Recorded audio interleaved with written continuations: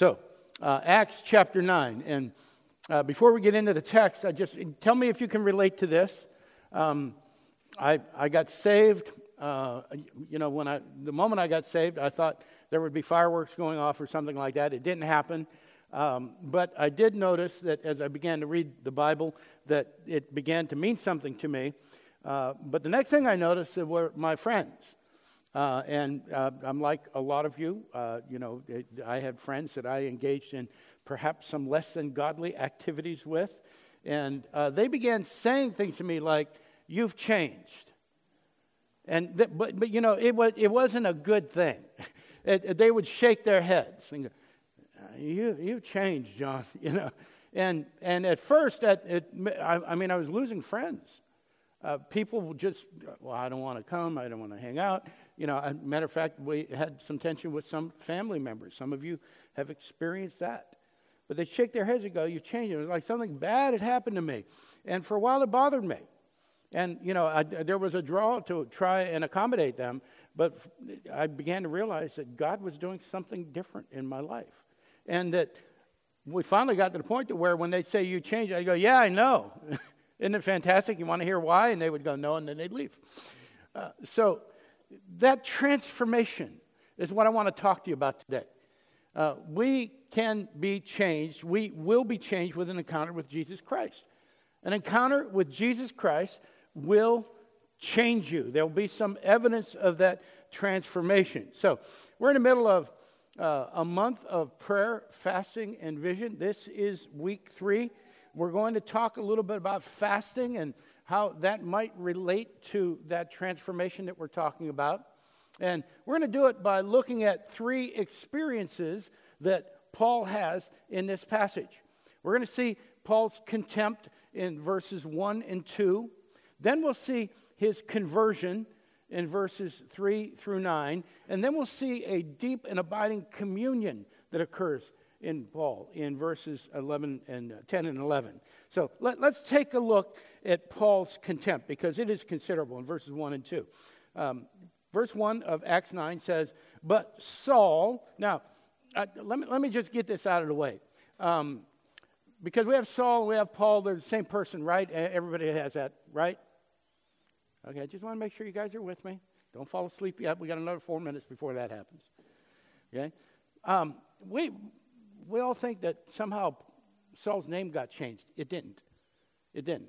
Saul is the Jewish version of his name. Paul is the Roman version of his name. And I'll tell you why that's important to understand in just a little bit. So you'll hear me say Saul. Sometimes you hear me say Paul. They're interchangeable. Okay? So we're going to look at Saul's contempt. "But Saul, still breathing threats and murder against the disciples of the Lord, went to the high priest." Now, there's a couple things going on here. Number one, when it says he's still breathing threats and murder against the disciples, it means that Saul is bursting with this energy.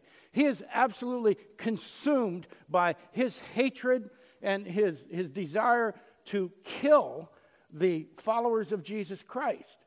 It is his passion. It is his focus. It's everything that is driving him towards this. Now, he's had pretty good training. If you take a look at Acts, when the Spirit comes down at Pentecost, Peter does his sermon. The next major thing that happens is a guy named Stephen gets up and does a sermon. And Stephen's sermon knocks the legs out underneath everything that Judaism stands for. He stands up and he says, you guys, you think a lot of Moses, you think a lot of the law, you think a lot of the temple, and all the Jews are going, yeah, that's exactly who we are. We identify with all that stuff. He says, well, you never really obeyed the law. You did everything you could to disobey it.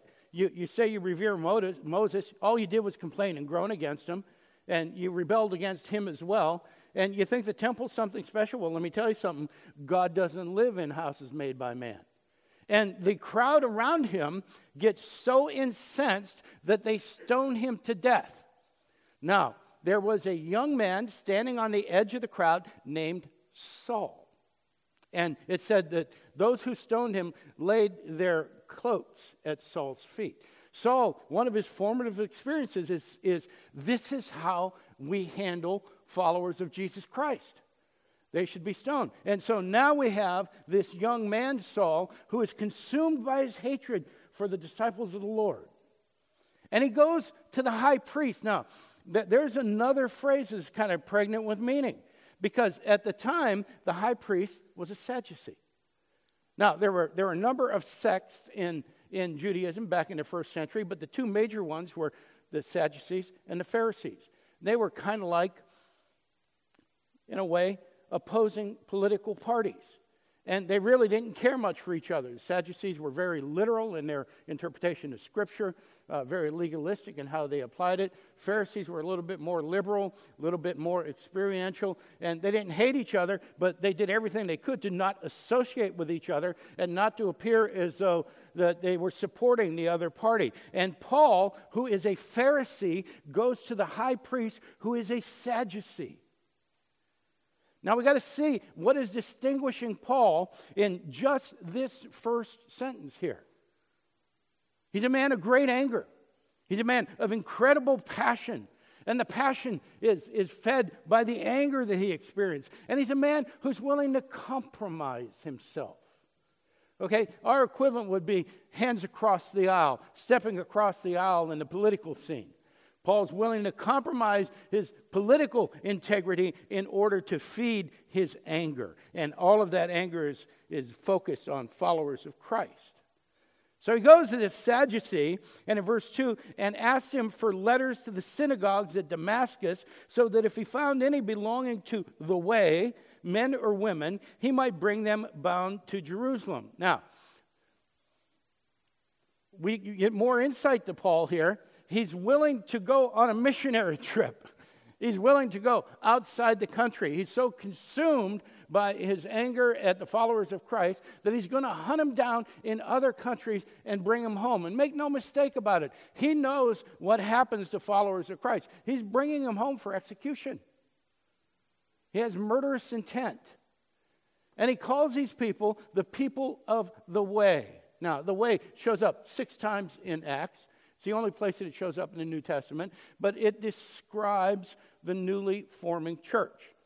Now, there was a sect in Judaism back in the 1st century BC, 1st century AD, called the Way as well. They had they were kind of like the Essenes. They had a practice of pious living, but what they were identified by was their lifestyle more than their politics, more than the way they practice their religion. And so Luke is now using this term, the way, to describe the followers of Christ. And what he wants us to see in this is that they're identified by their lifestyle. They're not practitioners of the Essenes. They're not followers of them, but they're followers of Jesus Christ. But they are distinguished by how they live. They have a new way. They have a new life. Their meaning and purpose is in Jesus Christ. So we're seeing this contrast between how Paul is portrayed and how the followers of Christ are portrayed. Paul is set apart by his anger and his malice. And Jesus' disciples are set apart by their holiness, by their piety, by their love for each other. Paul is distinguished by his contempt, and the followers of Christ are distinguished by their love and mercy. So that's the setting for the scene. You have this angry Paul, who's so fueled with anger that he can't see reality for what's happening. And you have the followers of Christ who are noted for their compassion and mercy. Now that leads us up to Paul's conversion in verses 3 through 9. And Luke says, now as he went on his way, and I think Luke's playing with words here, very purposeful phrasing.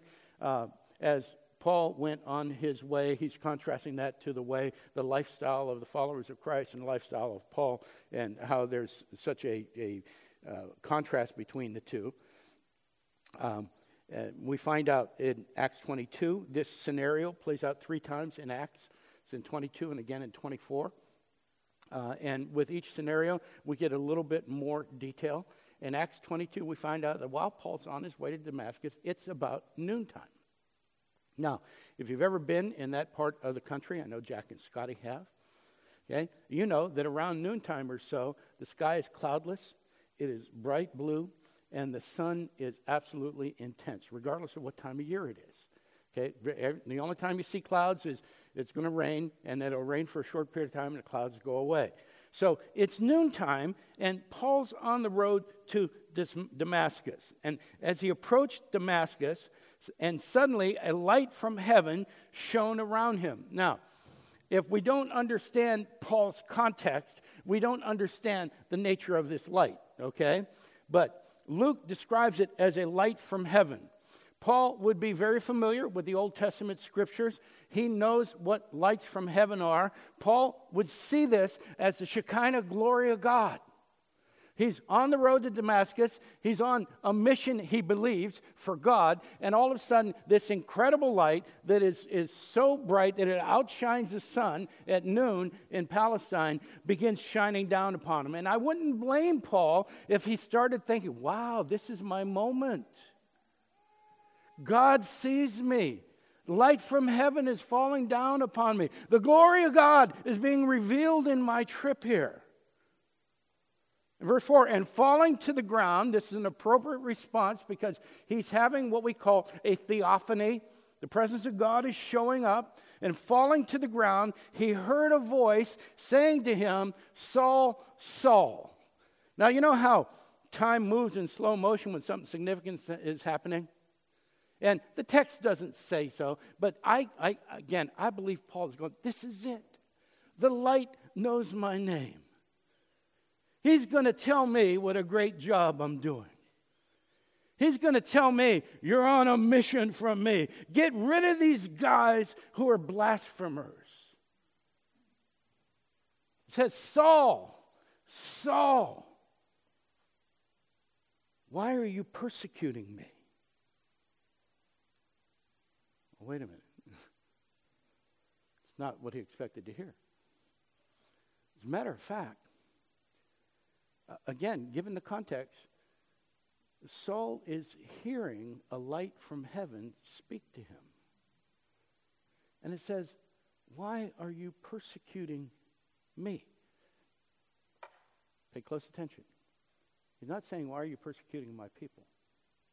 He's saying, why are you persecuting me? And again, I believe Paul's mind was working very fast here. I believe he's thinking, the only people I'm persecuting are these people of the way. What's going on here? So he may be a little bit confused. And so he expresses that. And he said, who are you, Lord? Now, we know that Saul believes that there's something happening in the heavenlies because he uses the word kurios for Lord. And there are times when that will mean sir or mister. But in most cases, in particular, if you're talking to a light from heaven, it means, who are you, Lord? Who are you, my God? He said, I don't understand what's going on here. Who is speaking? This is not consistent with the God that I've studied. It's not consistent with the God that I believe. Have you ever talked to somebody about Jesus Christ and the gospel and have them go, that's not my God? I've learned to say, you're right. See, this is not the God that Saul had been worshiping. I'm not persecuting anybody but these bad people. And just in that phrase, why are you persecuting me? We see something precious. We see something that we have been celebrating all month long. We see the unity we have in Christ. You're persecuting these people who follow me. You're persecuting me. So Paul wants to know who this is that he's talking to. Well, and he, the voice, said, I am Jesus, whom you are persecuting. You know, this moment could get by us real quick. We could just read that and move on to see what happened next, but we have to understand everything that's happened here. Paul, Saul, was there when they crucified Christ. He was there when all those events happened in Jerusalem. watched them stone Stephen because he was a blasphemer. Paul knew that Jesus Christ was judged, crucified, dead, and buried. Now, there were all these rumors that floated around, started by the Pharisees, that he didn't rise again. His followers were just saying that so that they could stay in influence and stay in power. But he didn't really rise again. People don't come back from the dead. See, it's important here when the Lord says, I am Jesus. He uses his given name. He doesn't say, I am the Lord, I am your Savior, I am the Messiah. He says, I am Jesus. I am that human being that you know was crucified, that you know was put in a tomb, and I'm talking to you right now. All the rumors about my rising up from the grave are true, and you're having a confrontation with the one that you have rejected. It wasn't a plot. It's real. And not only are you having a confrontation with the one that you have rejected, you are persecuting me because of what you're doing to my people. We're one. We're one in God, one in Christ. They are my body. They're an integral part of me.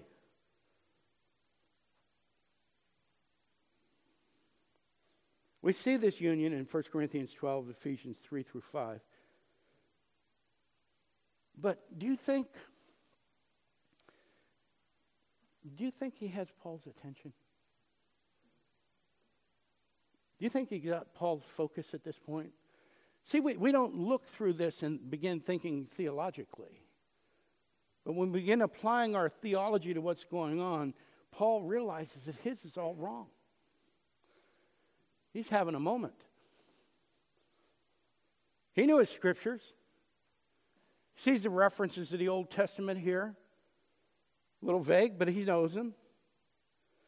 See, up until this moment, if you take a look at Philippians chapter 3, you find out that Paul thought he was a zealous believer, that he was blameless. And now he's confronted by the reality of who Jesus Christ is.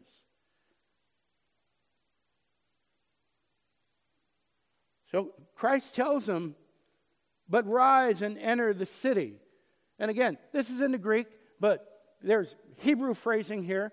And Paul would hear, you're about to receive a commission. I'm about to give you something to do. I'm about to send you on a real mission, not the mission you thought you were going for. So Paul would hear that and know that this is an important moment. And you will do what you are to do.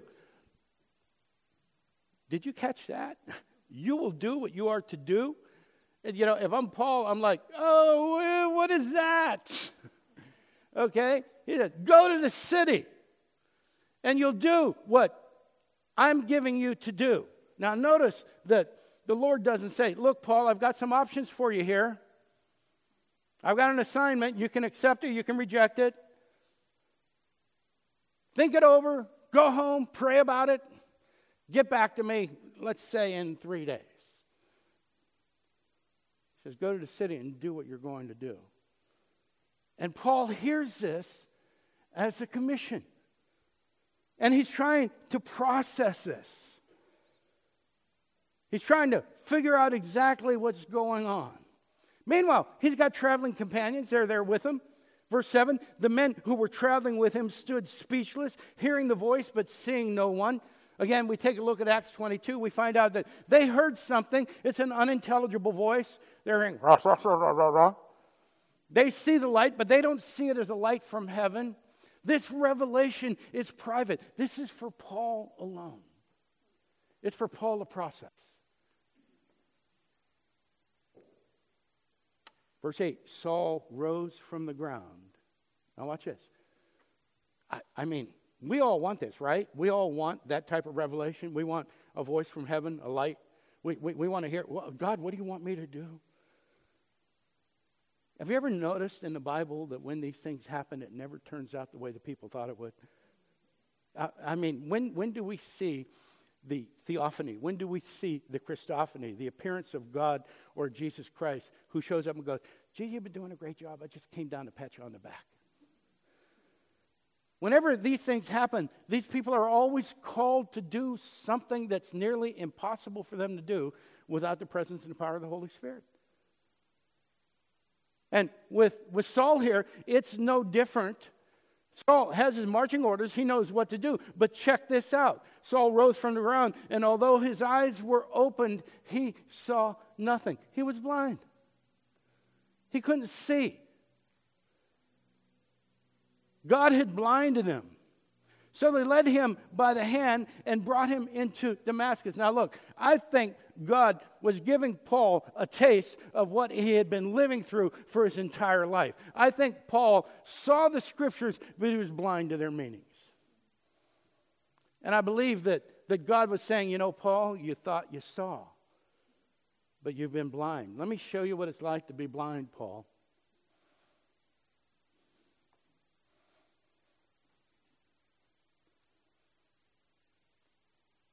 So he's dependent.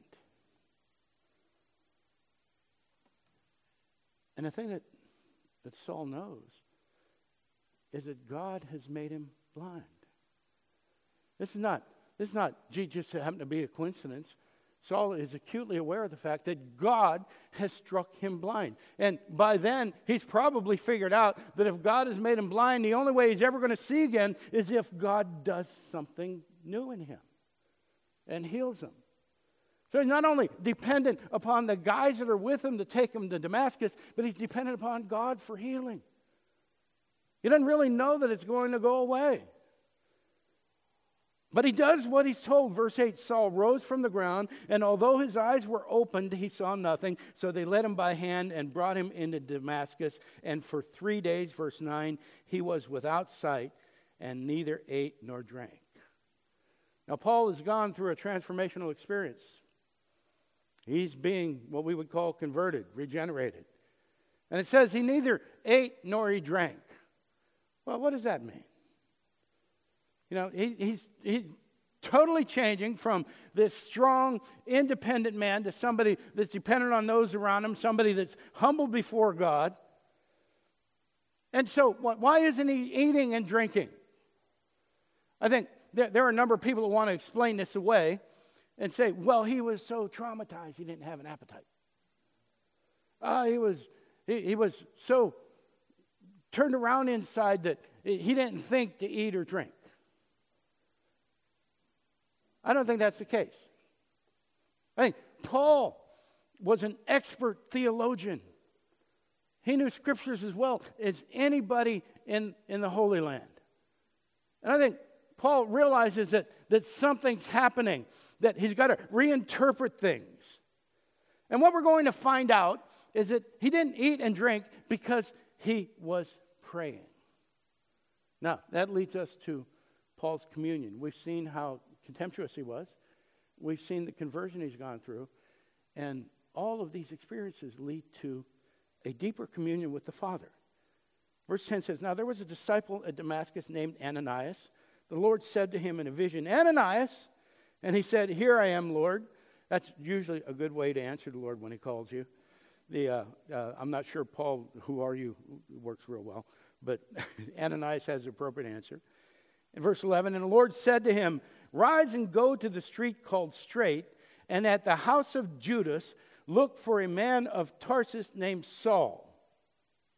Now, Ananias is a member of the way. He's a follower of Jesus Christ. He is probably in Damascus because the Christians fled Jerusalem when Stephen got stoned. This is the beginning of what they call the diaspora, the scattering of the Jews. So, Ananias knows exactly who Saul is. And the Lord has been very precise, Saul of Tarsus. So, Ananias is like, wait a minute. You want me to go see this guy? I mean, by now, word has reached Damascus that Paul is on a scourge in the countryside and hunting down Christians, taking them back for execution. Okay? So, it says, look for a man of Tarsus named Saul. For behold, and again, the phrasing here is important. It means, it's kind of like, surprisingly enough, amazingly enough, I know you're not going to believe this, Ananias, but he is praying. Now we find out that the Lord has orchestrated everything. He goes to Ananias and says, go look for Paul on a street called Straight. He's been praying. And later on in Acts 22, we find out that he had gone to Paul and said, there's a guy named Ananias in Damascus. He's going to come and pray for you. God is in total control of everything. And we find out that Paul's affliction has a purpose. There's a hint that there's going to be some harmony. There's going to be some unity here. And his plan is not to destroy Paul. Now, I just need you to think about this for a second. This man had dedicated his life to killing Christians.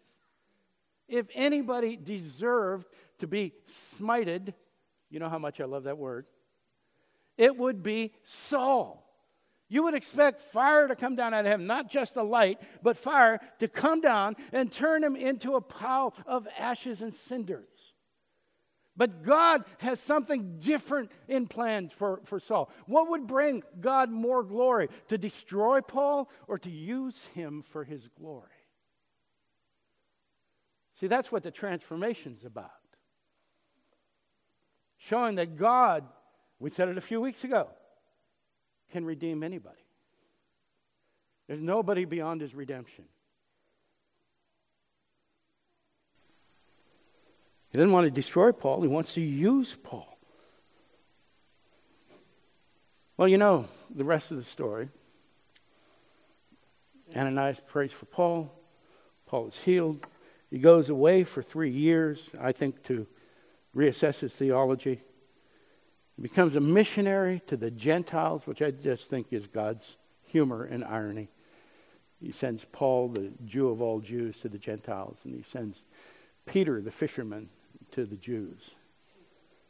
Paul goes on to write nearly half of the New Testament. Well, what I want you to see here, I mean, there are a ton of lessons here to learn. That this is just a rich narrative. But what I want to just narrow in on Paul's communion through this supernatural encounter with Jesus Christ, because it caused him to fast. It caused him to fast. Now, we've been fasting for a month. We did 1 day, then we did 2 days. Some people did 3 days last week. And you know what? I got to tell you something. I've just been so encouraged by the testimonies I've heard, how difficult this is.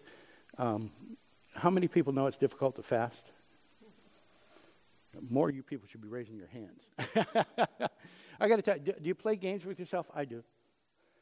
You know, I'm in the middle of a day, and I'm fasting, and I'm trying to devote the time I would normally spend to eating to being with my Father in heaven, okay? But I'm playing mind games, because I need some nutrition, don't I? And there's a piece of chocolate sitting on the counter, and that would give me some energy. I would need that energy to devote to the Lord, and if I worry the chocolate, now how many of you know what worrying chocolate is? Yeah, most of you that have worried chocolate have been in my office. You know, when you worry chocolate, you don't chew it. You put it on your tongue and you let it melt. And if I put the chocolate on my tongue and let it melt, it's no longer food, it's drink.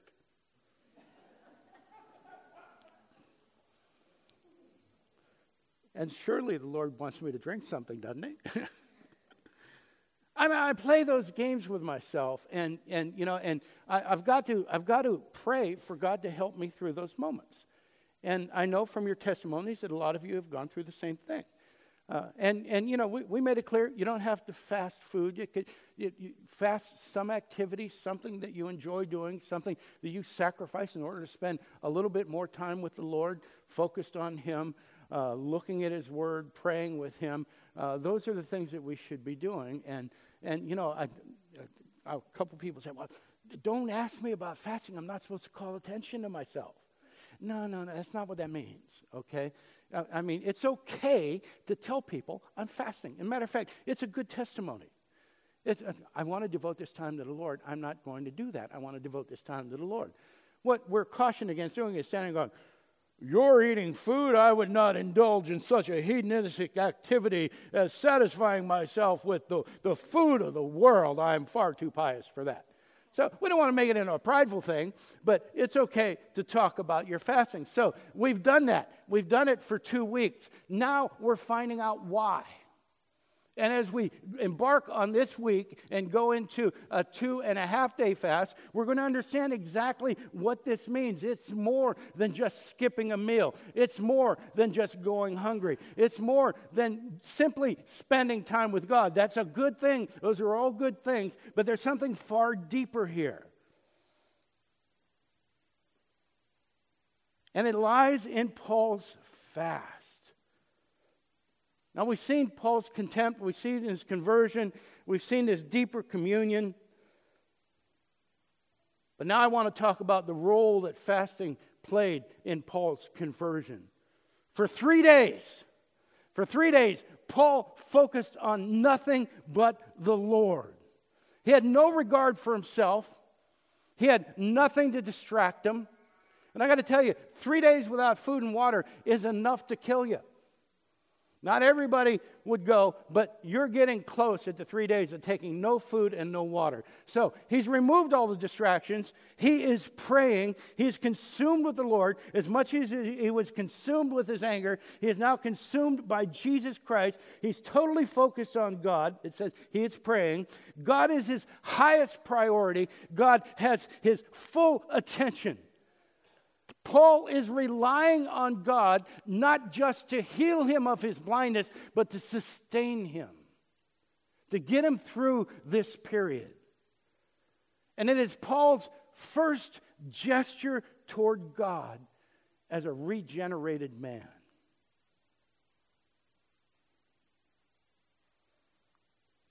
Well, what does that tell us?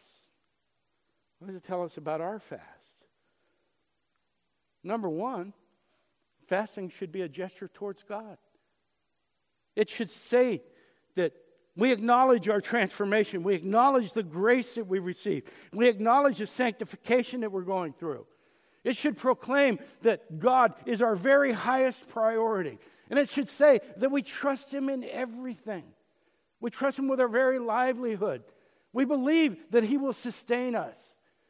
Should be a gesture of appreciation for his presence and his power to get us through anything that we might endure. And maybe most importantly of all things, it demonstrates to God that we do not take our relationship with him casually. He's a consuming presence in our lives. We're not frivolous about it. He's not there to serve us. We're there to serve him. Those are all good lessons, amen? There's more. And we heard it in our scripture reading earlier when Pastor Scott read it in Luke 5. Christ is having an encounter with the Pharisees. And in verse 33, they said to him, the disciples of John fast often and offer prayers. And so the disciples of the Pharisees, but yours eat and drink. And Jesus said to them, can you make wedding guests fast while the bridegroom is with them? The days will come when the bridegroom is taken away from them, and then they will fast in those days. So what Jesus is saying is, I'm only here with them physically for a short period of time. And while I'm here, they're going to eat and drink to their fill. But there's going to come a time very shortly when I am tragically, totally removed from their presence. And then they will fast. Now, we see that as a gesture of mourning, but it's not. Listen to me carefully. For those of you who have fasted, what's one thing on your mind? When does the fast end? When can I eat again? Okay? The purpose of the fast is to give us a holy anticipation of when we will eat again. The purpose of the fast we see in Luke is to remind them that Jesus is coming back. And they just had a meal. And there's going to be a time of fasting. And when that fast breaks, it will be at another incredible meal in heaven. The fasting is there to remind us where our home is, where our trust and where our faith is. To remind us that there is an end to the fast where there will be abundance like we have never experienced before. So I'm going to ask you to do a hard thing. I'm going to ask you to fast this Friday and Saturday and Sunday morning, in anticipation of breaking that fast together after the second service on Sunday. Chili cook-off, great stuff. Kelly and I have been cooking all day yesterday just to make sure that we can do our part in helping feed everybody. Yeah.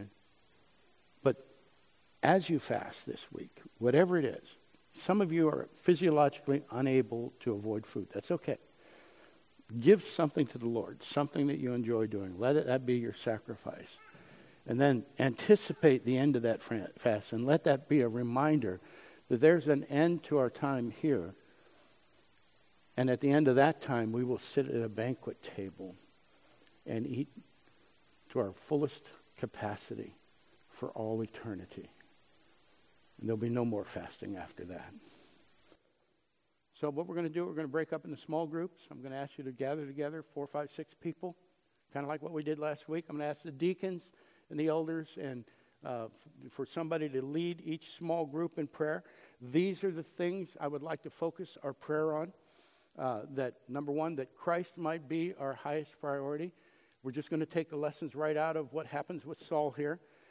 Number two, that we repent from any anger that we're holding on to towards anybody. Number three, that we may be distinguished by our love and by nothing more than the grace and mercy of God. Number four, that we would grasp the unity that we already have in Christ. We don't have to work for unity. We're already united in Him. And number five, and this probably covers the other four as well, that we would be transformed, that we would be sanctified, that we would be drawn to our Father. We are transformed and being transformed at the same time. So I'm going to ask you to break up into your small groups, pray on these things, and after about 5 or 6 minutes or so, we'll close in prayer and we'll sing together again. Lord, we thank you for who you are. We thank you for who you're making us into. We pray, Father, that you give us a vision for how this body functions, for how we fit in it, Father. Give us a vision for the unique gift that you've given each one of us that contributes to your mission, Father, to your commissioning of our duty to share the gospel. We pray, Father, that you continue to knit our hearts together, that you join us with people outside this church that have a common calling, Lord, that we might see where we fit as a body and where we fit as individuals in that body. And we pray, Lord, by the presence and the power of the Holy Spirit, that we will be enabled to walk in that vision, Father. And you would be honored, and your glory would be revealed in our transformation. In Jesus' name, we thank you for the grace that saves us.